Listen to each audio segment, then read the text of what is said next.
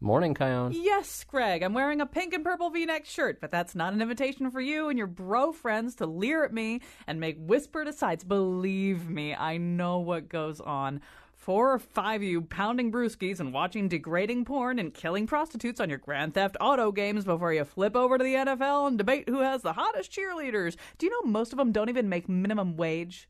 Do you, Greg? As if you would care, because it's bros before hoes forever. Ain't that right, Greg? That's the message when you and your buds listen to those Jim Rome sports talk shows. But if you towel-snapping frat boys think you're going to turn me into some kind of fantasy pole dancer, guess what, Greg? Guess what? Actually, Kion, I don't have many male friends.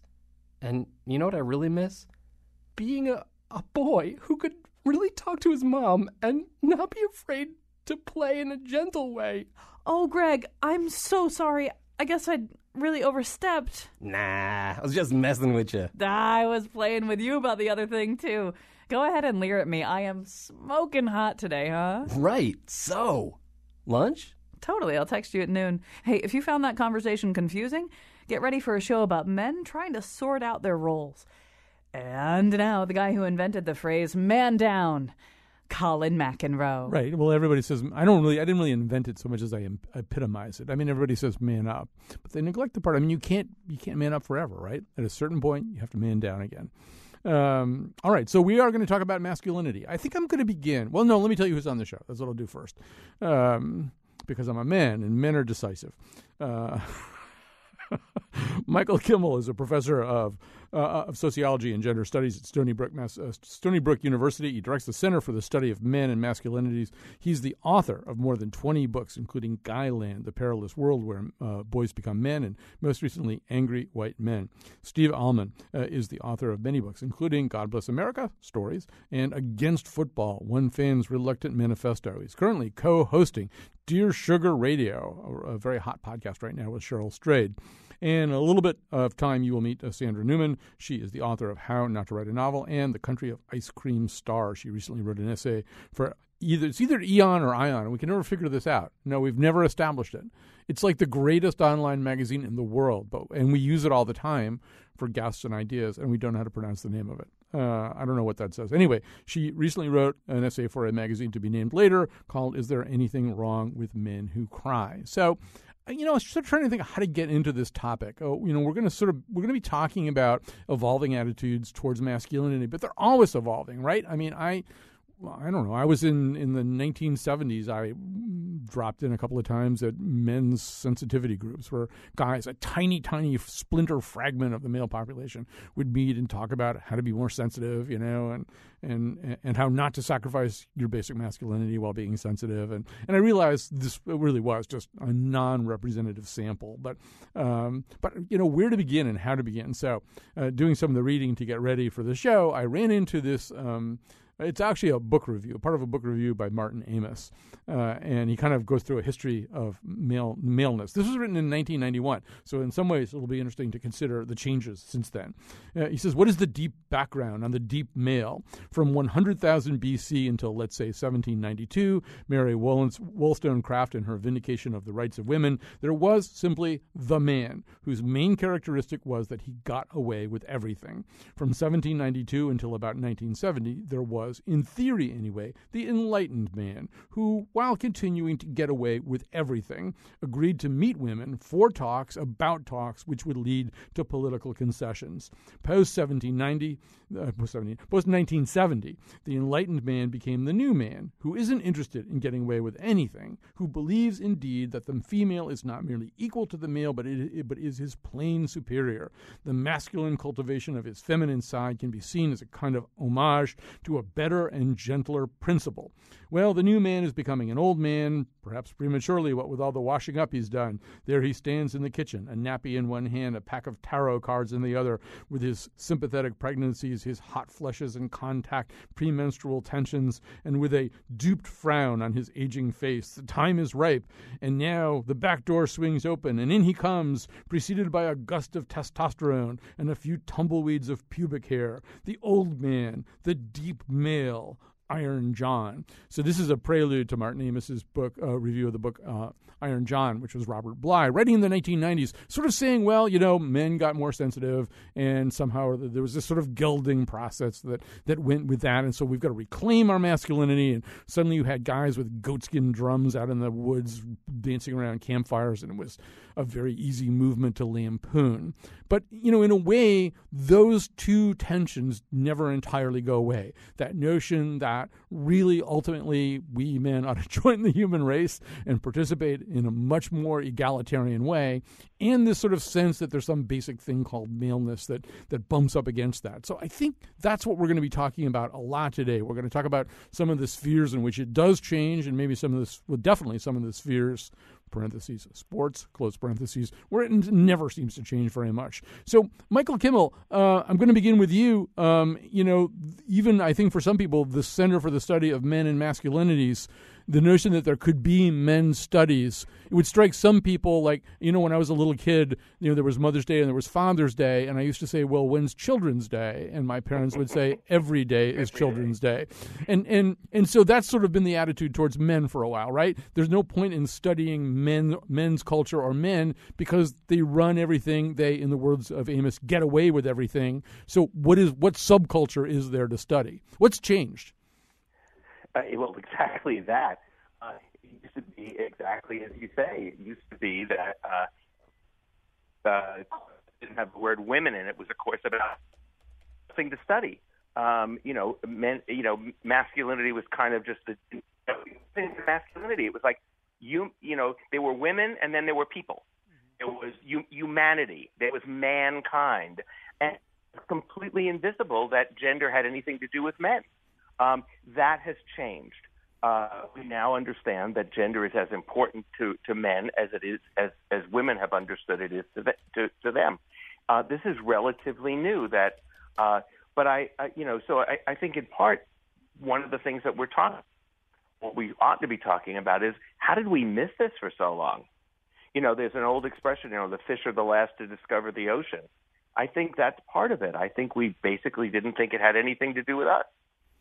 So we're going to talk some more about this. I'm actually going to put you on hold for a second so we can have a conversation with you off the air about your phone, which is cutting out a little bit. I'll bring Steve Alman into the conversation. So, Steve Alman, you have been you've been challenging certain shibboleths, right? Certain, just unassailable truths about men and about sports and specifically about football. Actually, Wolfie, maybe just to get Steve in the mood, let's give him a little Herm Edwards here. This is what's great about sports. This is what the greatest thing about sports is. You play to win the game. Hello? You play to win the game. You don't play to just play it. That's the great thing about sports. You play to win. And I don't care if you don't have any wins. You go play to win. When you start telling me it doesn't matter, then retire. Get out. Because it matters.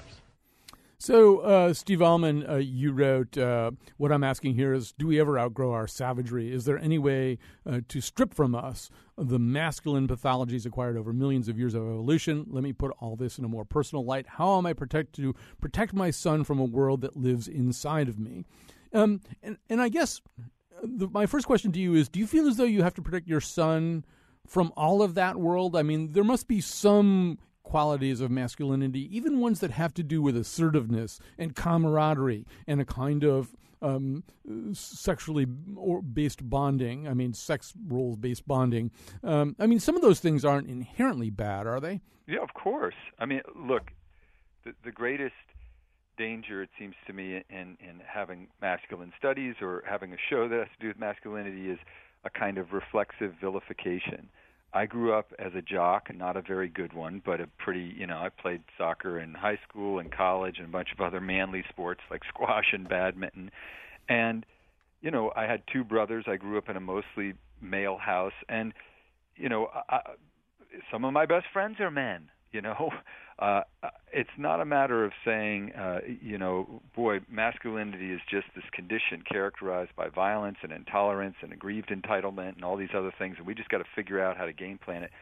It seems to me that there's a culture. There's two things. There are men themselves, and then there's the culture around us, which has to do, it's sort of the Herm Edwards version of this, where the central incentives are making money by making people feel insecure, and that plays out in all sorts of ways that have been parsed when it comes to women, but I don't think it's been deeply examined when it comes to what's happened to the masculine ideal in this country, because on a separate track from the alleged enlightenment that Amos is writing about very eloquently is this other track, which is what America does, what late model capitalism does, which is try to figure out how to make particular people insecure so they'll buy something to feel more secure.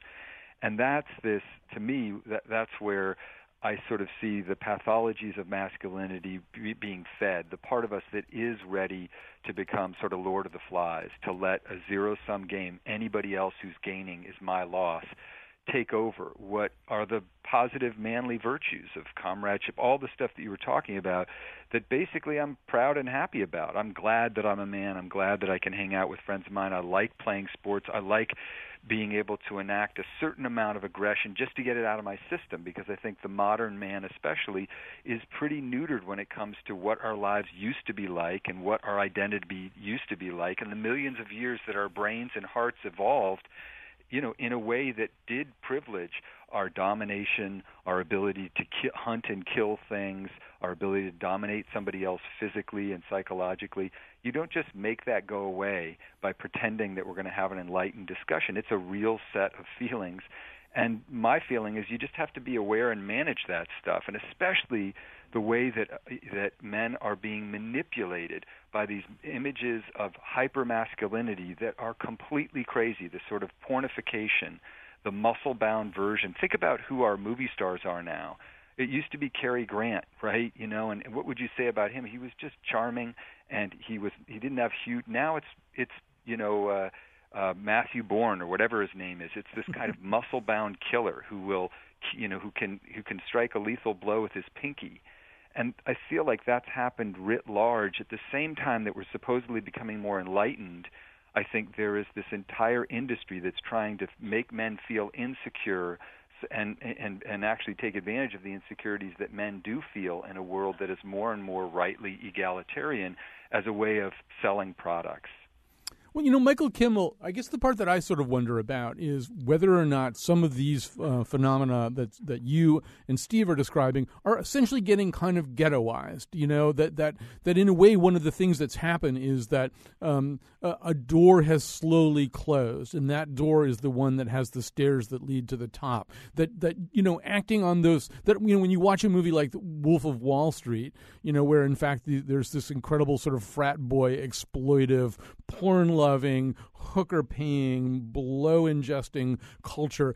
I feel like I'm watching a dying civilization, that's really not going to work anymore. That in the modern workplace, if you really want to make a lot of money and have a good job, you can't act on those impulses most of the time anyway. And that it's getting ghettoized, and almost literally ghettoized. It's maybe being shoved into a different socioeconomic core of people who don't have those kinds of chances to succeed or fail in an environment that really does police itself differently now. I don't react to that. Well, first, I want to apologize about the telephone. That's all right. But the first thing is, I completely agree with Steve's point, and it connects very much to the question that you just asked me, which is that what I think happens, and I even hear it in some of Steve's, evocation of this long-lost masculinity of sort of controlled aggression and, being a warrior and all of that sort of stuff. I think nostalgia is what hooks us into buying stuff to reclaim a masculinity that we feel somehow used to be so much easier and so much better and so much more available and so much more in control and so and so much more powerful. And we buy that stuff, and I think that's why people like Mad Men. I think it's why people flock to Robert Bly, because he said also the great masculine ideal is something that was once there in the Homeric age, in the mythic age, but it's not there anymore, and we have to retrieve it. Look at the language: retrieve, restore, reclaim. It's all a kind of backward-looking idea. My feeling is that this is one of the reasons that men, as Steve says, are hooked on consumption of things that are going to make us look like, the kind of ectomorphic transformers that used to run around in movies like 300. This is what we think. It's in our bodies. We're going to just pump ourselves up and we'll look like it. We're not like that. Or ideas, for example, like just the kind of alcohol we drink, the kind of cars we drive. There's a massive amount of nostalgia in that. And my feeling is that here's the key. Young men, they buy it at the kind of fantasy level, but in their real lives, they don't buy it at all. Young men entering the workplace today want to be awesome dads. Young men entering the workplace today assume their wives are going to work outside the home and to be just as committed to their careers as they are.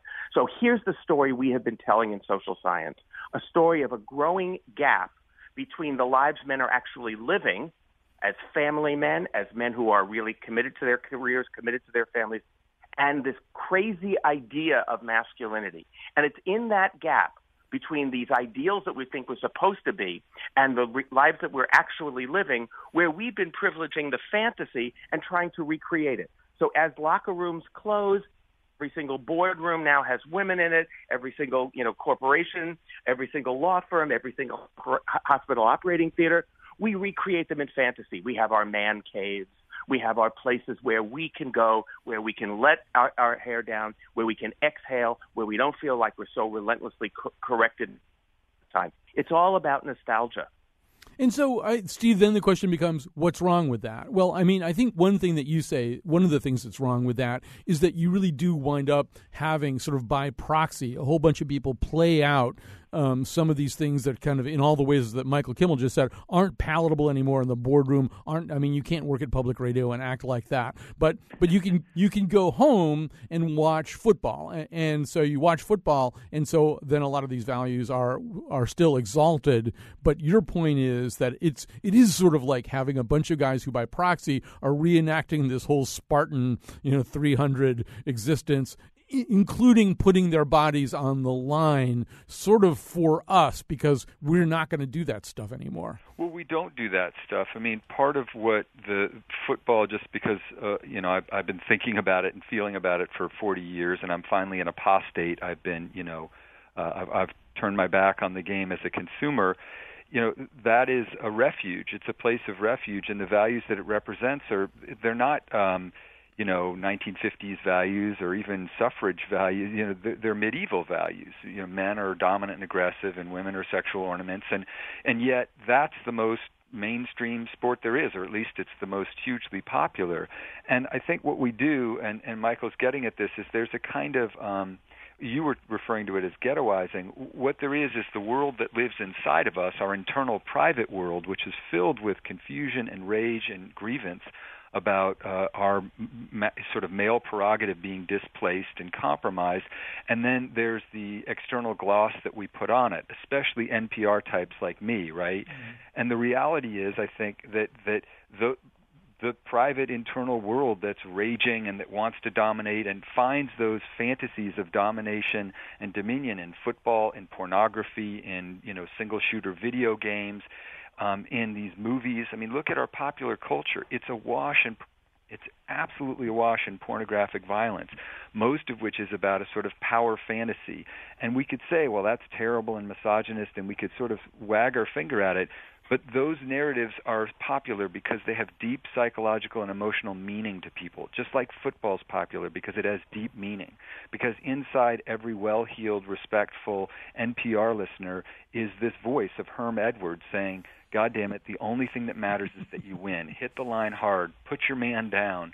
And I don't think you get rid of those feelings by denying them or decrying them. I think you manage them. That's the best you can hope to do, is to sort of be cognizant of them, aware that they're a real part of how you sometimes feel, and then don't act on them. And in particular, don't allow them to be exploited. That's what's so funny. If you listen to sports talk radio, which is kind of the national capital of this sort of aggrieved entitlement, what you hear is this constant drumbeat of complaint, and then you listen to all the ads, and they're about balding and about Viagra and all the drugs that are going to give you virility again. And it's this sad disjunction. I see it in somebody like Donald Trump. You want to talk about nostalgia. That guy is telling one story over and over again, a story about how really we've lost our way. America's a bunch of losers now, but if you have a strong guy like me, a big chieftain with my big floppy hair, I'm going to restore America's greatness. You just need one alpha dog and the pack is going to be restored. And on the one hand, we could tease him and put him aside, but why is he so massively popular to a large swath of the American public? Because he represents a place of security where men were in charge and it was unequivocal and everybody could kind of just relax. So, listening to him, Michael, I'm also wondering whether we've also become a nation that kind of we read one script in very different ways. So, half of us are looking at Donald Trump and thinking pretty much what Steve Almond just said, and then the other half are saying, well, yeah, that's the voice that we're not hearing right now. We really need to hear that voice. I think about a movie like American Sniper, where we see the Bradley Cooper character, and we even see him brought up, Michael, by some of the institutions that I know you think are sort of breaking down and not teaching maleness anymore. But he's got a father who teaches him how to hunt, right? And you get the feeling he grows up in a small town with church, with family, with father, and then he grows up to be this killing machine. And half the people watching the movie are going, man, his soul has just been destroyed. He's destined to meet a horrible fate, which of course he does. And the other half are thinking, that's a man, that's a warrior. We don't have it's like maybe we never had a consensus, but we don't have one now. Well, actually, being a sociologist, it's an occupational hazard to say it's not either or. Mm-hmm. Either, look at the damage that's been done, and secondly, and wow, what a man. I think they're both true. I think that's the recipe. And I want to give Steve just a bit of a global context here because, I do share some of that, atavistic love of football. But I also want to say that outside of the United States, there's not even a ripple. The sport of the world is soccer, which we regard as a weenie sport. Right. But in fact, the sport of the world is soccer. It is not football. Elsewhere, they regard that as, and all the equipment. I mean, you really want to see football, take a look at Australia rules. That's where the real guys play without equipment, without protection. So my feeling is very particular American ideal. And the second thing is that there is that sense, as both of you have suggested, of loss. And that idea is what underlies the slogan of the Tea Party. Let's take our country back. We've lost it. We have to take it back. That's what Donald Trump is saying. Let's make America great again. We were once great, but now we suck. Let's become great again. Follow me. And that is also the sense of aggrieved entitlement that I perceived among a lot of angry white men in my book, where I talked with guys who feel like that a more gender equal, racially equal world is actually reverse discrimination against them. A guy said on a radio show, a black woman stole my job, and I said, what do you mean my? Where'd you get the idea it was your job? This is what aggrieved entitlement sounds like. And one more thing about this. Let's not forget the context in which all of this stuff, this yearning for masculinity is taking place. It is taking place, as we've all noted, in a world of increasing gender equality. One of my friends who wrote a book with the best title of pretty much any book I've ever read was Mariah Burton Nelson's book, The More Power Women Get, the More Men Love Football. And that strikes me as capturing something about the fact that atavistic yearning has something to do with the fact that we are going into much more gender equal workplaces, much more gender equal educational institutions, much more gender equal families. And this yearning for that kind of old ideal of when men were real men is also in relationship to the increased equality of women. Although Steve Almond, I want to. I mean, I love that title too. But one thing that you've experienced in your current role as questioner of football is a backlash, and the backlash has not come only from men, right? I mean, if there's nostalgia for something that's been, and if that nostalgia is being preserved in the diorama of the NFL, among the people buying tickets to that diorama are women, some of whom have come down on you harder than men do. Yeah. Absolutely. There are two responses to being the guy who is, a very public critic of football. And obviously, Colin, I don't have to tell you, I'm not even sure if the NFL is still in business. I seem to have done my job there and almost entirely annihilated the entire football industrial complex. But assuming there is still some small flickering of interest in football in this country, the people who are, who are part of that, essentially the punishment that is meted out to me by both men and women often involves the revocation of my genitals. That is, the central thing that I get called when people write me nasty notes is something I can't say on the radio that's a nasty word for female genitalia.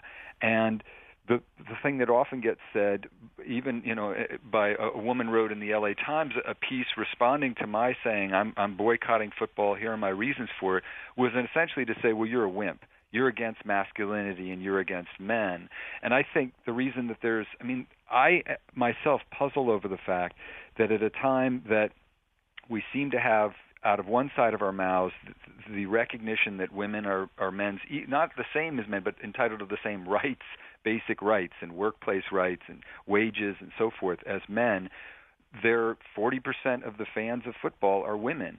And this is something where I feel like the misogyny and that yearning for a kind of traditional, recognizable power structure is so internalized that people don't even recognize it. Because I cannot for the life of me figure out how a woman would look at football and look at the way that gender is portrayed in that world and say, I'm buying a ticket to that. I love that idea. So as wonderful a title as Michael's friend's book has, the truth of the matter is that women are increasingly huge fans of football, and then that begs the question, to what extent are women also complicit in the attempt to kind of preserve male dominion, this kind of patriarchal prerogative that we can talk about with our superego as being a negative thing and unfair and discriminatory, but inside of us is pulsing this sense that the man is supposed to get the big piece of chicken. He's supposed to sit at the head of the table, and he's supposed to, worship at the altar of the gridiron, where although it's sanitized violence, it's brutally violent. All right, we're going to take a quick break here. When we come back, we're going to add Sandra Newman to the conversation. I'm going to get all three of our guests, Michael Kimmel, Steve Almond, and Sandra Newman, to talk a little bit about one facet of this. Let's zero in on one facet. That'll be men who cry. I never shut my eyes. I type Vichy Lewis while I memorize Apache war cries. The sun comes up when I tell it I'm ready. Then I trim my nose hairs with a razor-sharp machete. I'm manly because I'm so handy, even my feet are hands. I built a hobbit house for a homeless man without using any plans. My kid's jungle gym has a full-size trapeze, and I modified my garden hose to dispense nacho cheese. I'm handy too. I ride out my bathroom exhaust fan into your bedroom. All right, we're back. The subject is men and masculinity, and how the prism through which we view it changes. I think it has changed a lot in recent years, and it's certainly changed a lot over the centuries too. And that's one of the points made by one of our other guests here, Sandra Newman, the author of How Not to Write a Novel and The Country of Ice Cream Star. She recently wrote an essay for either Ion, Eon, or Aeon. We've never really quite decided how to say it. We love the magazine. We don't know how to pronounce the name of it. But the article is called "Is There Anything Wrong with Men Who Cry?" It's an essay, I guess more than an article. First of all, Sandra Newman, welcome to the conversation. Hi, thanks. And maybe to set the stage, let's hear baseball player Mike Schmidt, a great third baseman, as he announces his retirement from the game. Some 18 years ago, I left Dayton, Ohio, with two very bad knees.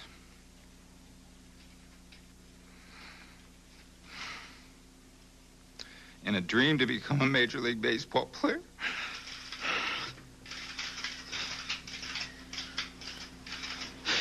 I thank God that the dream came true.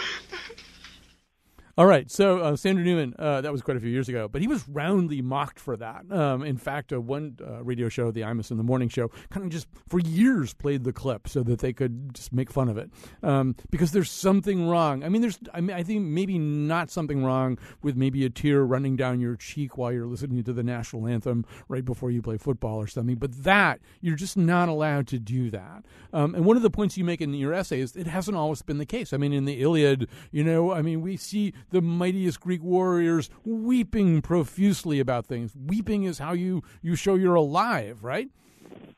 Yeah, and in fact, in the Iliad, there are 3 different occasions in which the entire Greek army unanimously bursts into tears altogether. Sometimes because somebody has died, but also at one point just because they think they're going to be beaten. So they're looking at the overwhelming numbers of the opposing army, and they all weep in terror, which is not what we would consider to be manly behavior, but in the time that the Iliad was being sung and was written down, that was completely normal. There was no idea, until the 16th century, there's no record of cheerfulness being connected to femininity in any way whatsoever.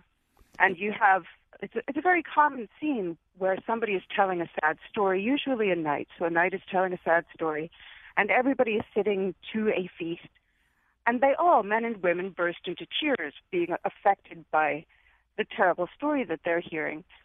And the thing that's most striking about it from the point of view of a contemporary reader is not that they're crying, because, as the example you just gave us shows, men do cry even now, but that nobody finds anything strange about it. Nobody is making fun of the guy next to him because he burst into tears. Nobody feels ashamed. The men don't try to choke back their tears. They don't dash into the other room to cry in private. It's considered completely normal to cry in public. And in fact, there are certain occasions, for instance, when someone is addressing a monarch and asking for a boon, it might be an ambassador on official business, when it's considered normal to cry throughout your speech in order to more affect your audience. And this is all considered not just normal masculine behavior, but actually professional masculine behavior. It's something that you would do at work in order to be more effective in your job, which is obviously completely alien to the way we regard tears. But, and certainly we wouldn't think of the medieval period as having more flexible gender boundaries. That's not what we're looking at.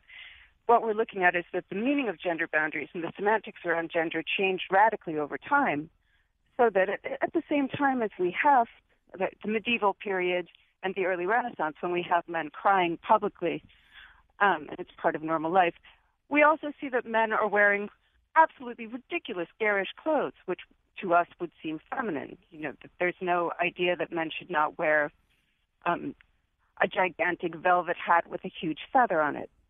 Men are wearing stockings, men are wearing high heels, and none of this is considered feminine. There's no idea that only women wear clothes that are meant for display. So you can sort of see that all of the things that we consider to be essential to a real man and immutable are relatively recent. Well, I want to talk. I'm wondering if some of it is also situational, Sandra Newman. Let me just swing this over to Steve Allman. So, Steve, we know that there are times when men can cry. You can cry when you're listening to the Lou Gehrig retirement speech, and you can probably cry too when you're watching certain animal movies. You could definitely cry. In fact, I think there's a law in some states that you have to cry watching Brian's song. I think that might be on the books as a statute. Right, but also watching a movie where a dog dies or something like that, I think men can cry. But so in a way, do we have like a different kind of ghettoization, that of emotion too? It's kind of like you can't cry when the boss yells at you. You can't cry when you're fearful. You can't cry in some of the situations that Sandra Newman just described. Right. But you can cry. Interestingly, a lot of times you can cry are in those spheres where the rest of your id is also turned loose. Well, I think that it's significant that the Iliad is cited and that knights are cited and that, for us it would be famous athletes. When you get into situations where you have already proven your valor, after all, Achilles can weep because he's Achilles. And, if he wants to weep over Patroclus, it's because he's the biggest, baddest warrior around. The same thing prevails when somebody like Tom Brady bursts into tears Or in Jerry Maguire, there's this sort of that film has this long riff where this football player is saying, "You're not going to make me cry, you're not going to make me choke up."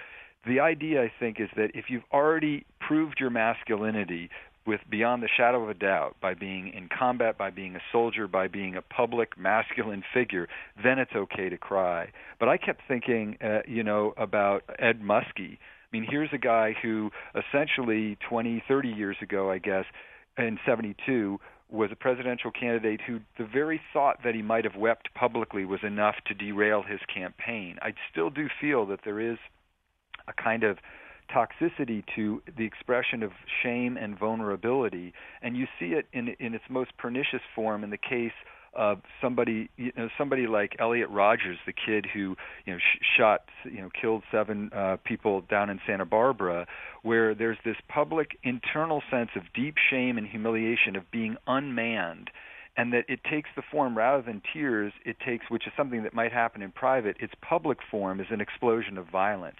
That's where I see this disjunction between this internal life that's full of doubt and fear and confusion and a sense of dislocation, disconnecting from our public self.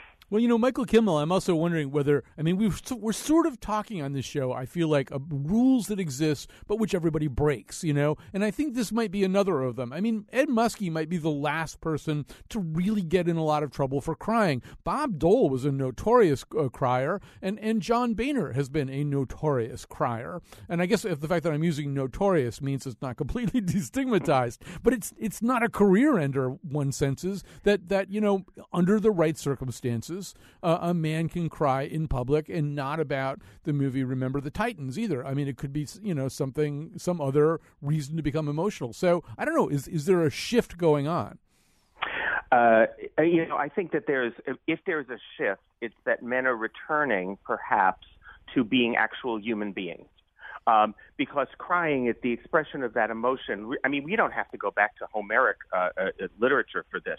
You look at 19th century United States.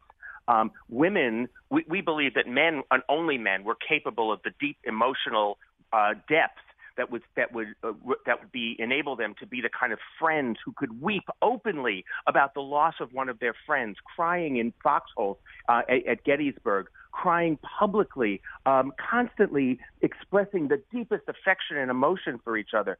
We have in the 20th century, we have asked men to shut down.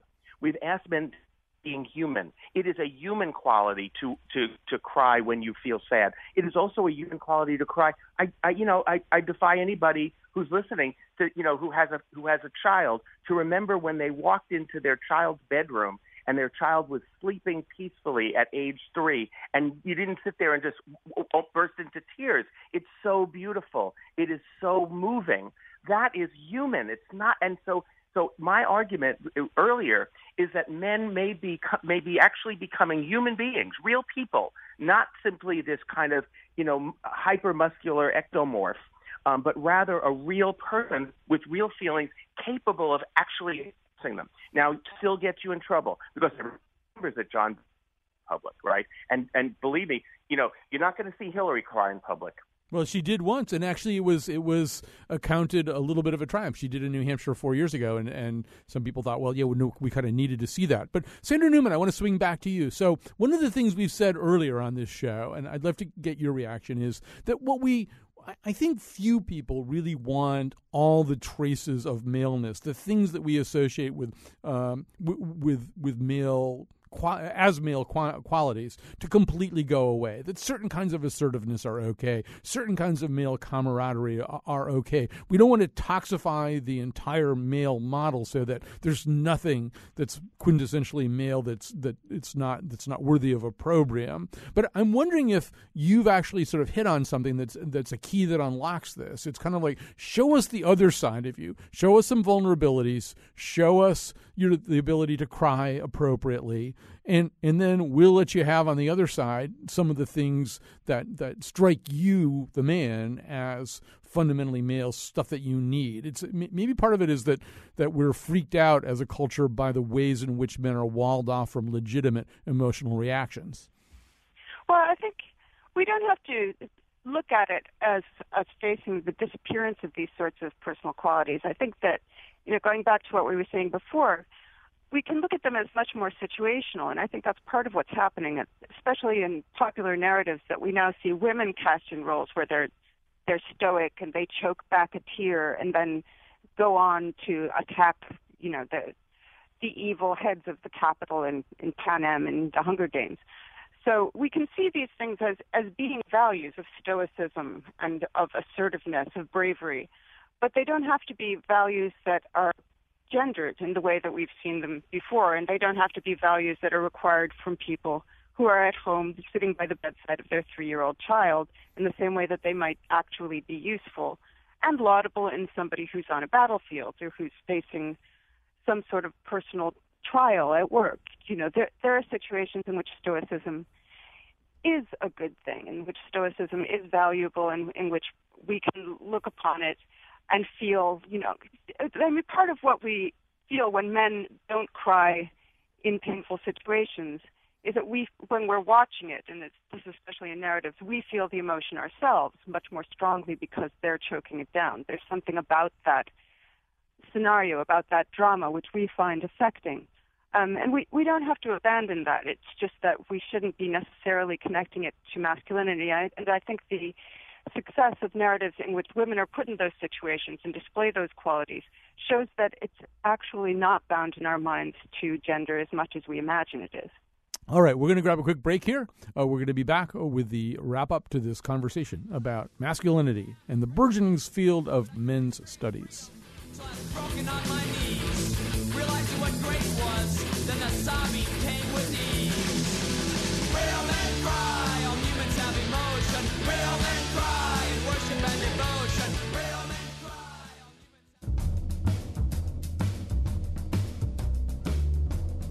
humans. Look at this sexist piece of garbage on BroBible.com.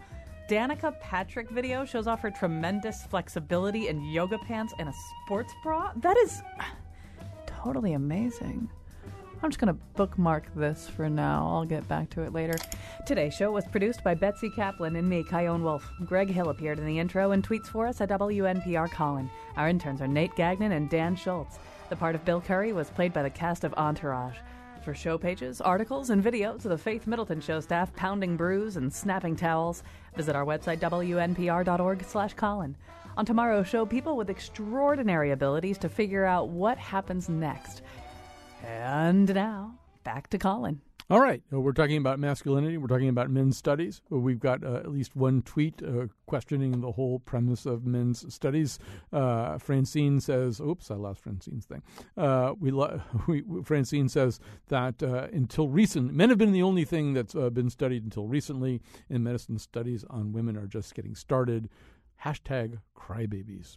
So, we'll skip past that for a second because one of the things I want to spend a little bit of time on in the time that remains. So, Michael Kimmel, early on, you were talking about a conversation you had, I think, on talk radio or something, where a white male on the phone said that a black woman stole, as he put it, my job, and that, of course, has all kinds of eerie and unpleasant and frightening resonances, particularly to the Charleston shootings and to this emergence of this figure that we're becoming increasingly familiar with, too. I think Steve Allman referenced the Santa Barbara shooter. That one of the things that we seem to be hearing in some of the latest rounds of mass shooting is that sense of aggrieved maleness, of white male privilege no longer being this kind of default setting that works in America, that somehow or other that doesn't work anymore. That's the thing that's lost. And I know that you've been thinking a lot about whether or not these things are the most extreme expressions of that feeling. Tell us where you're at right now. Well, that's exactly, it's a really good summary of it. And I think Steve's evocation of Elliot Rodgers is a really good example of this also, of the sense of aggrieved entitlement. I mean, look, meritocracy sucks if you have been the beneficiary of all of the tilted policies that tilted everything your way. If we only get 85% of the world's goodies when we used to get 99-point-something% of it, we're going to feel like, oh, my God, water's rushing uphill. It's reverse discrimination against us. And that's the problem, is you hear this kind of constant refrain. And this is I do want to say something about the tweet that you got. This isn't about being crybabies, not in the least. This is using the theories and the methods that have been developed by critical race scholars, by feminist scholars, by LGBT scholars to understand men's lives, to have that be decentered, to have the men be examined as a gender, just as we've been doing with women. So this is a completely different way of framing it. This isn't crying and whining because we're not getting paid attention to. It's saying we have to pay attention to the superordinate, to white people, to heterosexuals, to men, because it's because it's been unexamined that it stayed this way for so long. The wheel is so unbalanced unless we also examine those who benefit from inequality. So, Steve Almond, I'm going to have you shift into one of your many different modes, and this one will be as the co-host of essentially an advice podcast. So, One of the things that I did today was I Googled the phrase "husband doesn't work," and I just got this cascade. And for a lot of it was, in fact, women writing letters of complaint, either to advice columnists or message boards or whatever, about this sort of notion that the roles had reversed in a way that they didn't particularly like, and that either the husband had just dropped out of the process because he saw the oasis of opportunity just drying up to a trickle, or because of whatever kind of ennui or ennui or helplessness. And I'm guessing that as somebody who traffics in advice now, you're running into this too. Like, if we don't know what the male role is, and men don't know what the male role is, one option that they have is just to jump out of the plane and pull the ripcord. Well, yeah, or pull the trigger in some cases. I mean, part of what you said at the beginning of the show, I think, was telling. It was a moment of levity, but you said, well, I should make a decision. I'm a man. I should make a decision. And it was a real striking little example of the way that the male reflex operates. We, without even helping it, even as an NPR host, you still have that inner part of you that says, I'm a man, and that means I have moral surety, I'm decisive, and it means that, I should be a certain way in the world. And even if it's not aggressive, it's at least sure of yourself. And a lot of what I see as the host of this podcast, we get 98% of our letters are from women, partly because Cheryl has a large female audience, but also because those are the people who reflexively tend to self-examine and admit when they're troubled and confused. And one of the things that's characteristic of men at this moment in our history is we have a lot of cause to be deeply confused and feel a sense of dislocation, and yet a very ancient instinct that says, I'm a man, I don't feel doubt, and I certainly don't express doubt in a public way.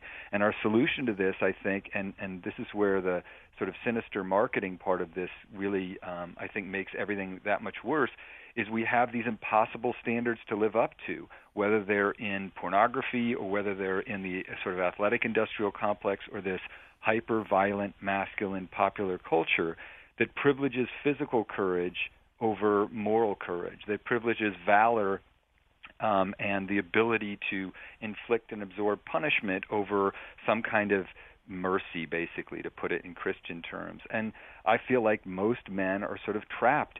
I certainly feel that way in my regular life. I feel like there's a part of me that wants to not have to feel the inconvenient internal life that I do feel.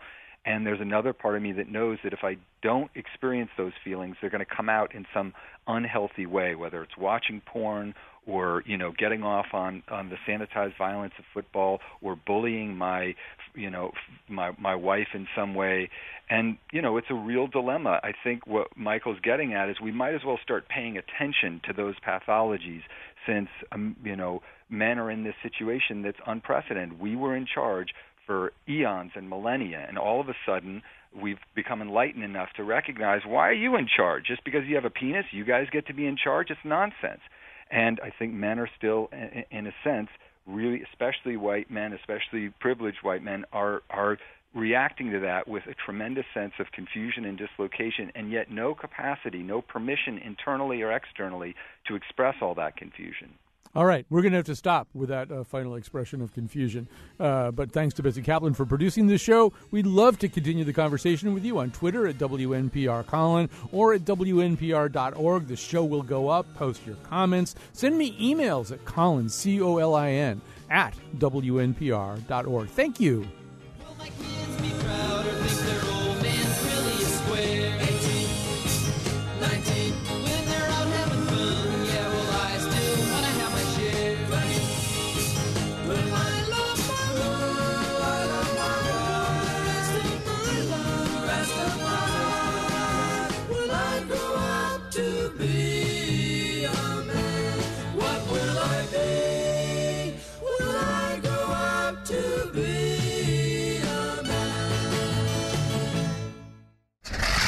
Greg, you bought a tank?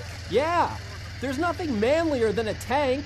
You got a vehicle that destroys the environment just to prove you're filling some outdated role of manliness? What do you get, like 3 miles to the gallon on that thing? Actually, no, it's biodiesel. Runs on French fry oil. I'm sorry, I thought... And Chuck Norris's tears.